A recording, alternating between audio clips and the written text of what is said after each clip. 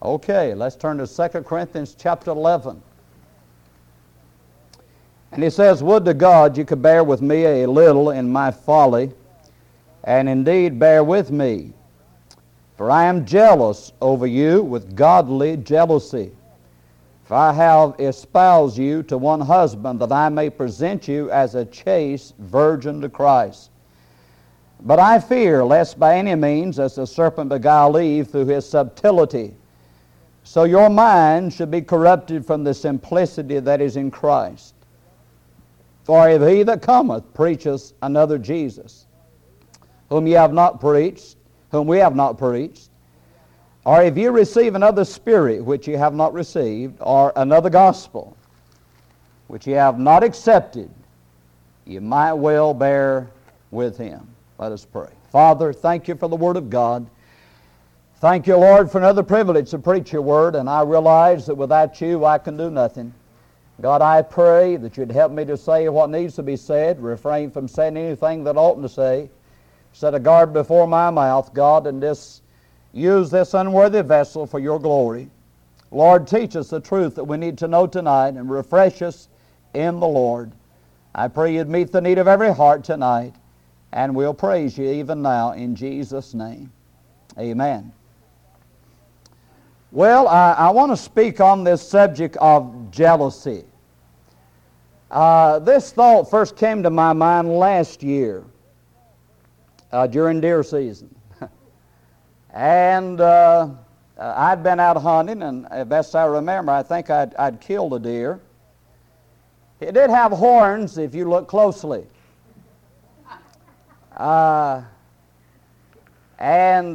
Greg came, and he had a nice 7-point deer in the back of his vehicle there, and it made my deer look pitiful.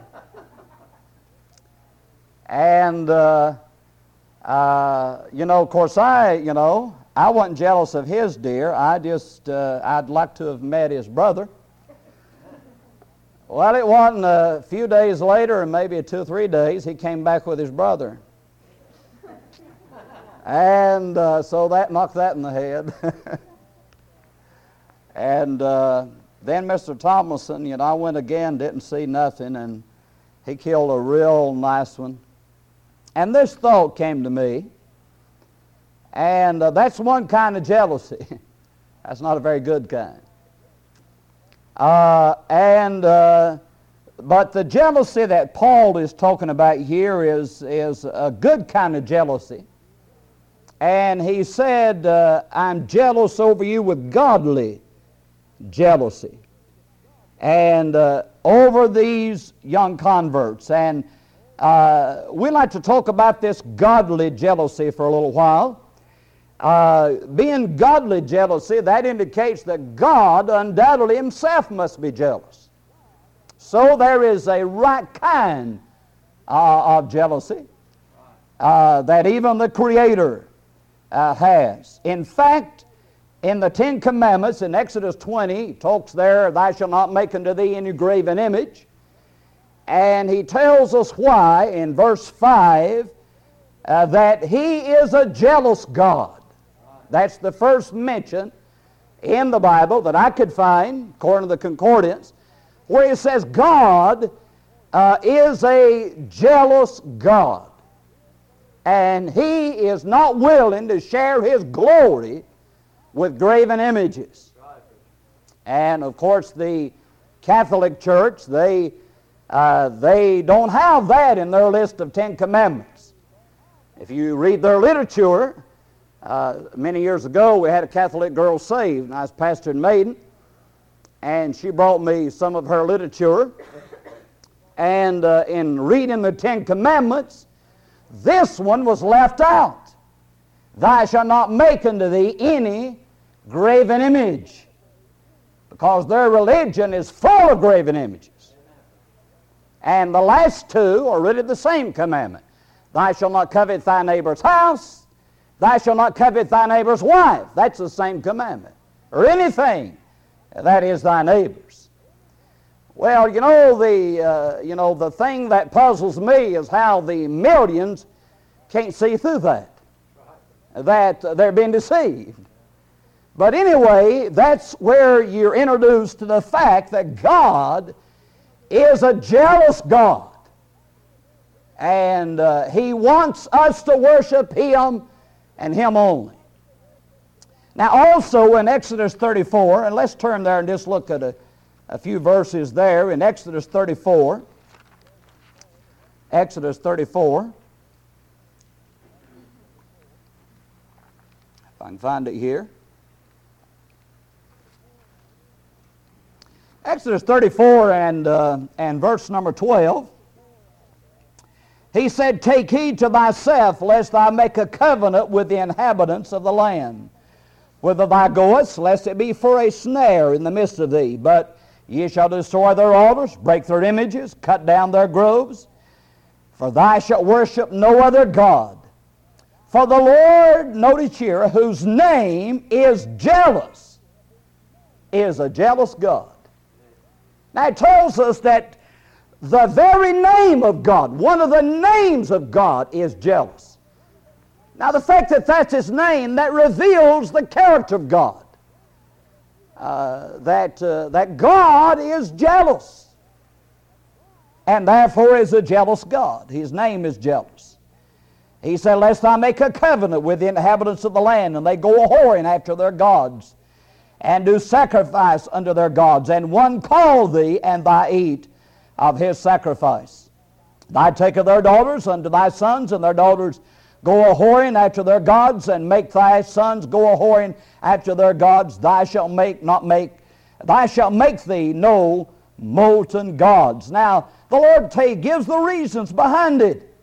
He said, "I'm jealous. My name is jealous, and I don't want you making covenants with these bunch of heathen, because they will lead you away from me."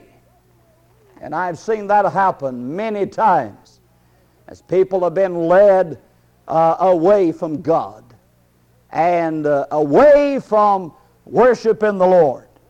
And so God is jealous. In Deuteronomy 4:24, "For the Lord thy God is a consuming fire, even a jealous God."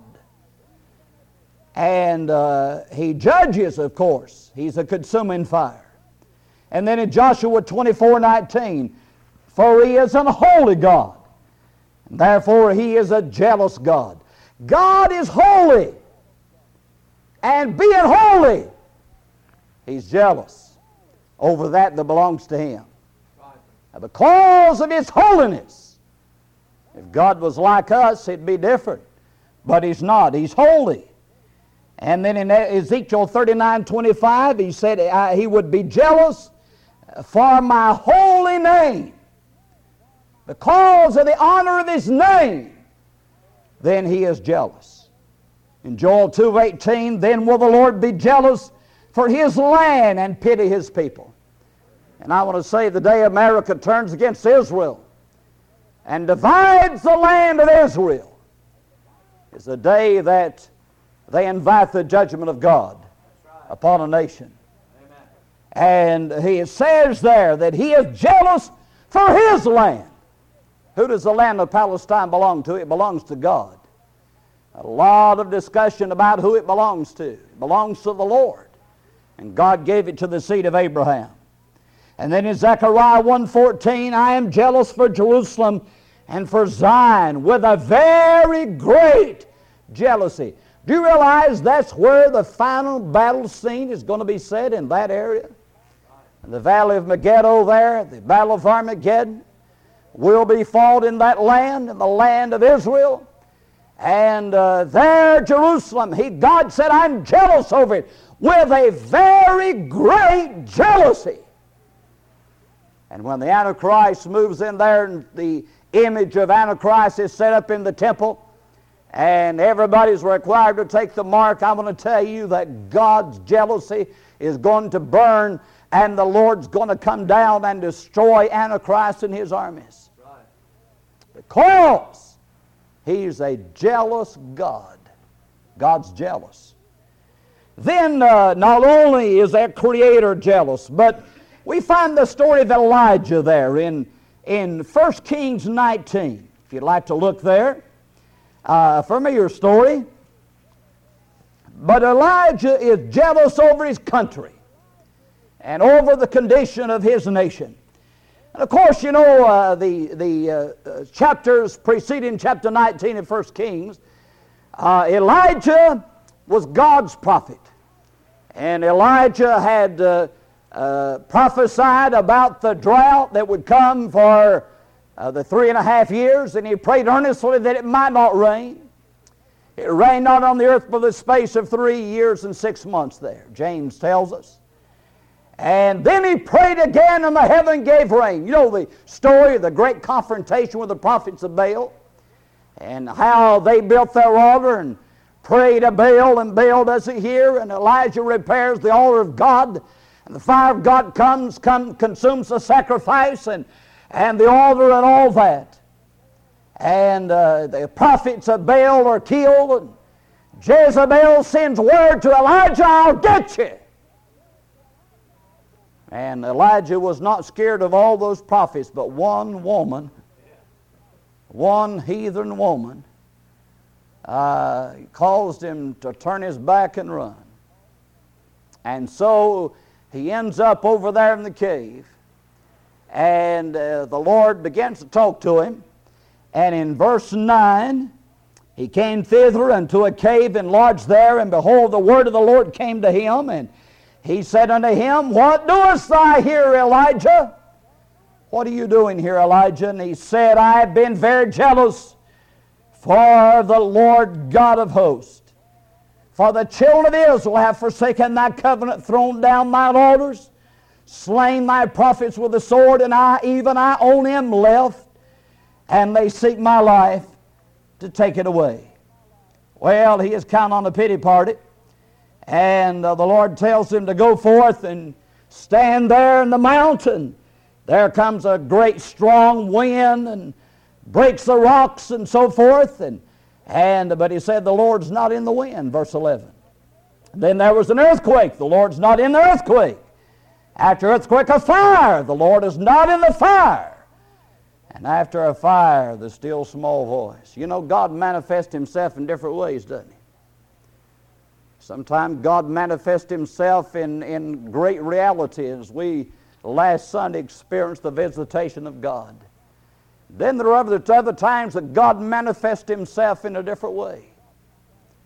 And it doesn't mean God's not around. But the Lord there again asked Elijah the question in verse 13, What doest thou here, Elijah? And Elijah said, I've been very jealous for the Lord God of hosts. I'm jealous for you, Lord. Children of Israel have forsaken thy covenant, thrown down thy altars, slain thy prophets with a sword, and I only am left, and they seek my life to take it away.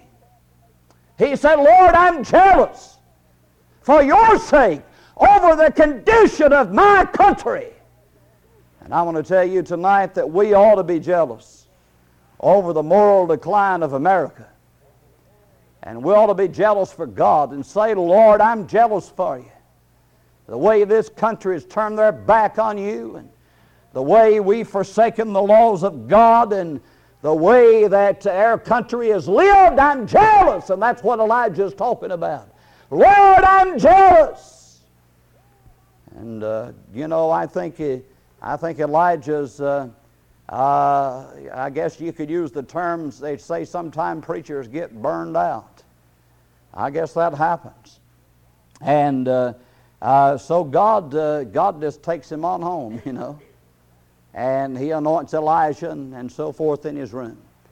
But he's concerned. Now this is, we're talking about a godly jealousy. We're talking about a jealousy that the Lord has, and a right kind of jealousy.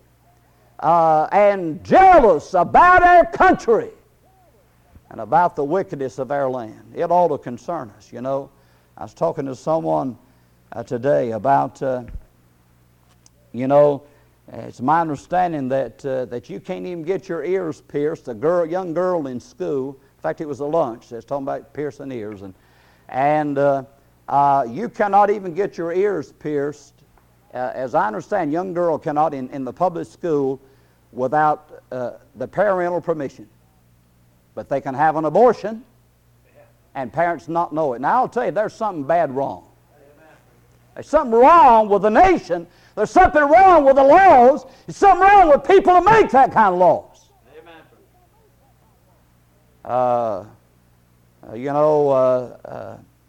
Congress, they're battling with welfare and battling with a budget and battling with all these things. But I want to tell you something. The main concern we ought to have is the morality of our country. And I believe if this nation to get back to God and make things right with God and repent of their sin and get rid of some of this stuff like that's going on, I believe God would make a way for the other things. But I don't think there's an answer. I don't think there's an answer to the other problems as long as we defy the God of heaven and continue killing babies for no reason. And Elijah was concerned about his nation. And then here Paul is concerned about his converts. He said, I've espoused you to one husband, that I may present you as a chaste virgin to Christ. That ought to certainly be the desire of every young lady, to be able to do that in the physical realm. But he's talking about the spiritual realm here. And he said, I fear, like the serpent beguiled Eve, your mind should be corrupted. He was concerned that they be led astray by false doctrine. I've seen young converts, and they make a profession and follow the Lord in baptism, and then they get corrupted. Corrupted maybe by false doctrine, corrupted by sin, and that bothers me. I'm jealous over it. And I think that's the right kind of jealousy. And Paul was jealous. He said, I don't want the devil to have you. I don't want the false teachers to get their hands on you. Several years ago, we were out witnessing, and this lady got saved. Some of her relatives were in Church of Christ, so-called. They began to talk to her and said, well, that's not enough. I mean, the fact that you prayed and repented before God and asked God to save you, that's not enough. You've got to be baptized. And they went and they confused that lady and went in the middle of the night, I understand, and baptized her to wash away her sins. Now, that bothered me. It bothered Paul. And it ought to bother, and I think that sometimes, I think we failed. I know I have failed, and I think others have failed in the fact, in the Great Commission, he says, go ye therefore and teach all nations, baptizing them in the name of the Father and the Son and the Holy Ghost, then teaching them to observe all things whatsoever I've commanded you. Lo, I'm with you always, even in the world. Our work's not done when we win them to Christ and get them baptized. I mean, we're to teach them and try to get them grounded in the truth of God, lest they be corrupted and led astray. Now, we ought to have that kind of jealousy. And I'll tell you, it bothers me. We have folks that used to come faithful to this church, and they come Sunday morning, Sunday night, and Wednesday night. And they're not going anywhere now. I'm jealous. And I don't like the devil doing that to them. And so there's a godly jealousy. And then I'd like to talk about the godless jealousy. And this is the wrong kind of jealousy. And it's cruel. The Bible says in Song of Solomon 7 and verse 6, love is strong as death, jealousy is cruel as the grave. The coals thereof are coals of fire, which hath a most vehement flame. And in Proverbs 6:34, he said, for jealousy is the rage of a man. And he talks about jealousy being cruel. Now, there's an unfounded jealousy. Some husbands are very jealous. Some wives are very jealous. And I've seen homes destroyed because of an unfounded jealousy. I think there I think there, to a degree, there's the right kind of jealousy. You know, I mean, if a man loves his wife, he don't want someone else loving her. Huh. And that's normal. I would think that'd be normal, and vice versa. But again, there is that point that it becomes cruel, and that point that it becomes wrong. There's a very unusual illustration of this in the book of Numbers 5, and for the sake of time, I'm not going to go into that, but you can read it. And back on the law of Moses, there was the law of jealousy. And it was given there for someone that committed immorality, and nobody knew it. It was hid. And the spirit of jealousy would come upon the husband. And so he would go there to the priest about it, and they bring the woman, and they take this water from the laver, if I remember the story right, and they get some of the dust to the floor of the tabernacle, and they put it in that water, and he would write the words of the oath there, and so forth, and you can read the details of the story. But anyway, the woman drank the water. If she was innocent, it had no effect upon her. If she was guilty, her belly would swell and her thigh would rot, and the judgment of God would fall upon her. Don't you know that probably in most cases, if a person is guilty, they probably admitted it before they ever drank the water, I would assume. And if a person, we're not given any details about that being used other than that story there, and the law of God commanding its use. And probably if the woman was willing to do it without hesitation, they may have said, well, we declare her innocent because she's certainly willing to do it. Or whether they went ahead and drank it or not, we don't know. But that was the law. And God had a way. And there, people say, oh, I don't believe in all this fear preaching. I'll tell you, that'd put the fear of God in you. And I'll tell you, I believe one reason we got so much immorality today is because there's not much fear preaching going on. Not much preaching about sin anymore. And the judgment of God. I'll tell you, those old-fashioned preachers, when they got through preaching, you went home, you was afraid to go to sleep. If you was lost, I was. And they put the fear of God in you, and they preached hell hot and heaven sweet. But I'll tell you, if you was a sinner, you got under conviction. And we need that today. But anyway, jealousy can be cruel. There is an unfounded jealousy. And I realize we're not under the law of Moses. I just simply gave that in way of illustration. But it can be a cruel thing, and it can destroy homes if it's unfounded. But may I hasten to say that godly women and godly men should not give reasons for jealousy to arise unnaturally. We ought to conduct ourselves in such a way and live in such a way that there's no question mark. Avoid the very appearance of evil. That there's no question mark. People tell me in the factories and all where people work, these are things they say why some of the women are worse than the men. And I'm not against women tonight. I'm just against the evil. But isn't that sad? I mean, isn't that tragic that we've come to such a day as that? That certainly we ought to conduct ourselves. But anyway, it can be cruel. Not only that, it can be contentious. This wrong kind.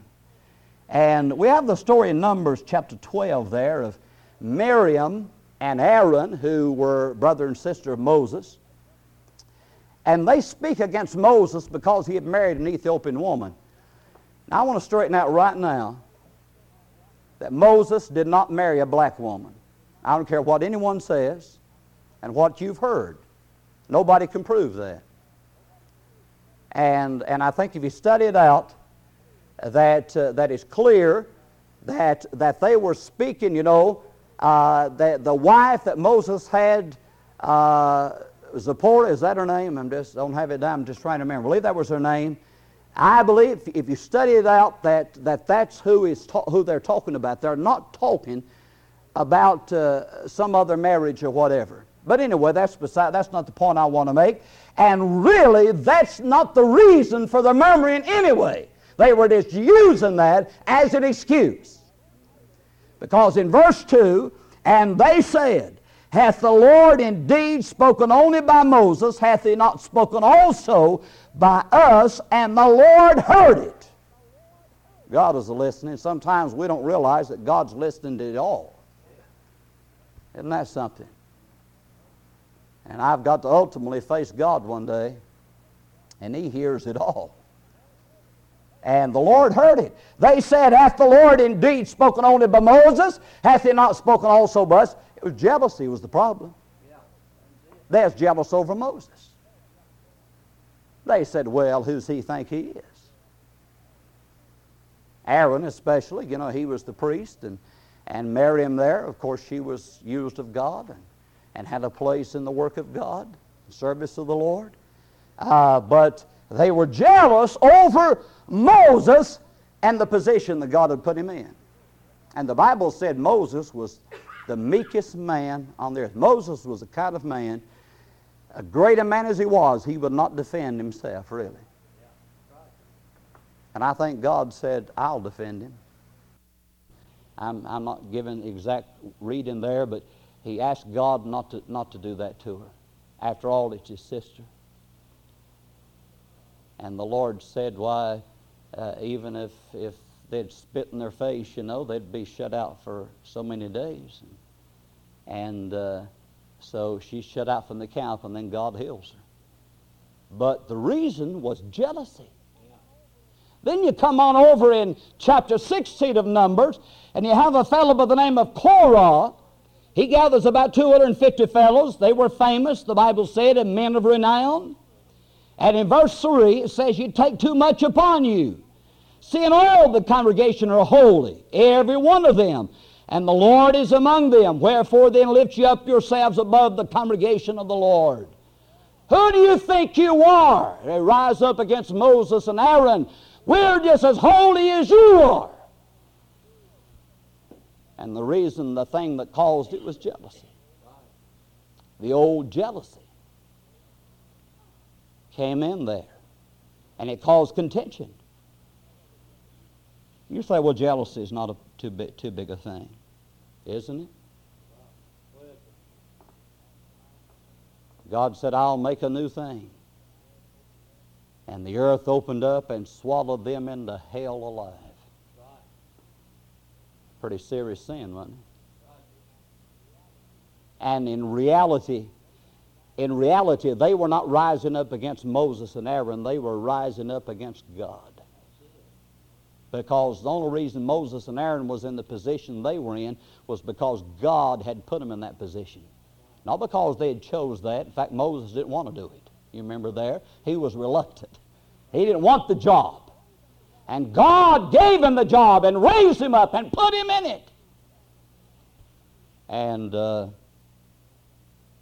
they rose up against him. And God had to judge them. Then we have, not only is it contentious, but it's also can be covetous, which is one of the 10 Commandments. And I want you to turn to Luke 15 as we look at this final illustration here. A very, very familiar story about the prodigal son. And I've preached about the prodigal son, and other preachers have preached about the prodigal son, and what a blessed story it is, and how wonderful and how we rejoice in it. But, a lot of times we don't think about this brother. And as bad as the prodigal son was, and as sorry as he was, and he wasted his father's substance with riotous living, devoured his father's living with harlots, and not much could be said good about this rascal. I mean, he was a pretty sorry fellow. But in a lot of ways, he is a better fellow than his brother. Amen. His brother stayed home, and he didn't do those things, evidently. It's not told. Maybe slipped around and done them. But anyway, he had a problem with jealousy. And let's read about it. Of course, the son comes home and they kill the fatted calf, put their robe on him and all that. And in verse 25, now his elder son was in the field, talking about the father's son, his brother there. And as he came and drew nigh to the house, he heard music and dancing. Now he's out there working. Kind of reminds me of the story of Martha and Mary there, you know, and the jealousy. There's another illustration could have used. And you know, one's in there cooking, doing all the work, and one's over at Jesus' feet. She gets kind of jealous, says, you know, why, you know, I mean, I'm doing all the work and she's over there sitting around doing nothing. Basically, that's what she's saying. Command her to help me. And the Lord says she's chosen the good part. And anyway, not that the other isn't important, but he comes and he hears the music and the dancing. I don't know what kind of dancing it was. Not the kind that the world does, I'm sure. And he called one of the servants and asked what these things meant. He said unto him, Thy brother is come, and thy father hath killed a fatted calf, because he hath received him safe and sound. And he was angry, would not go in, pouted. Therefore came his father out and entreated him. He wasn't glad to see his brother. That old sin of jealousy begins to rise up. And he answering said to his father, Lo, these many years do I serve thee, neither transgressed I at any time thy commandment, yet thou never gavest me a kid, that I might make merry with my friends. And listen what he says, verse 30. But as soon as this thy son was come, which hath devoured thy living with the harlots, thou hast killed for him the fatted calf. He don't say, as soon as my brothers come. Because they tell him there in verse 27, the servants there say, Thy brother is come. He says there in verse 30, but as soon as this thy son was come. Not my brother. This sorry excuse you've got for a son. I mean, he wasn't even willing to even recognize him as his own brother. He's so full of jealousy. You never killed a fatted calf for me.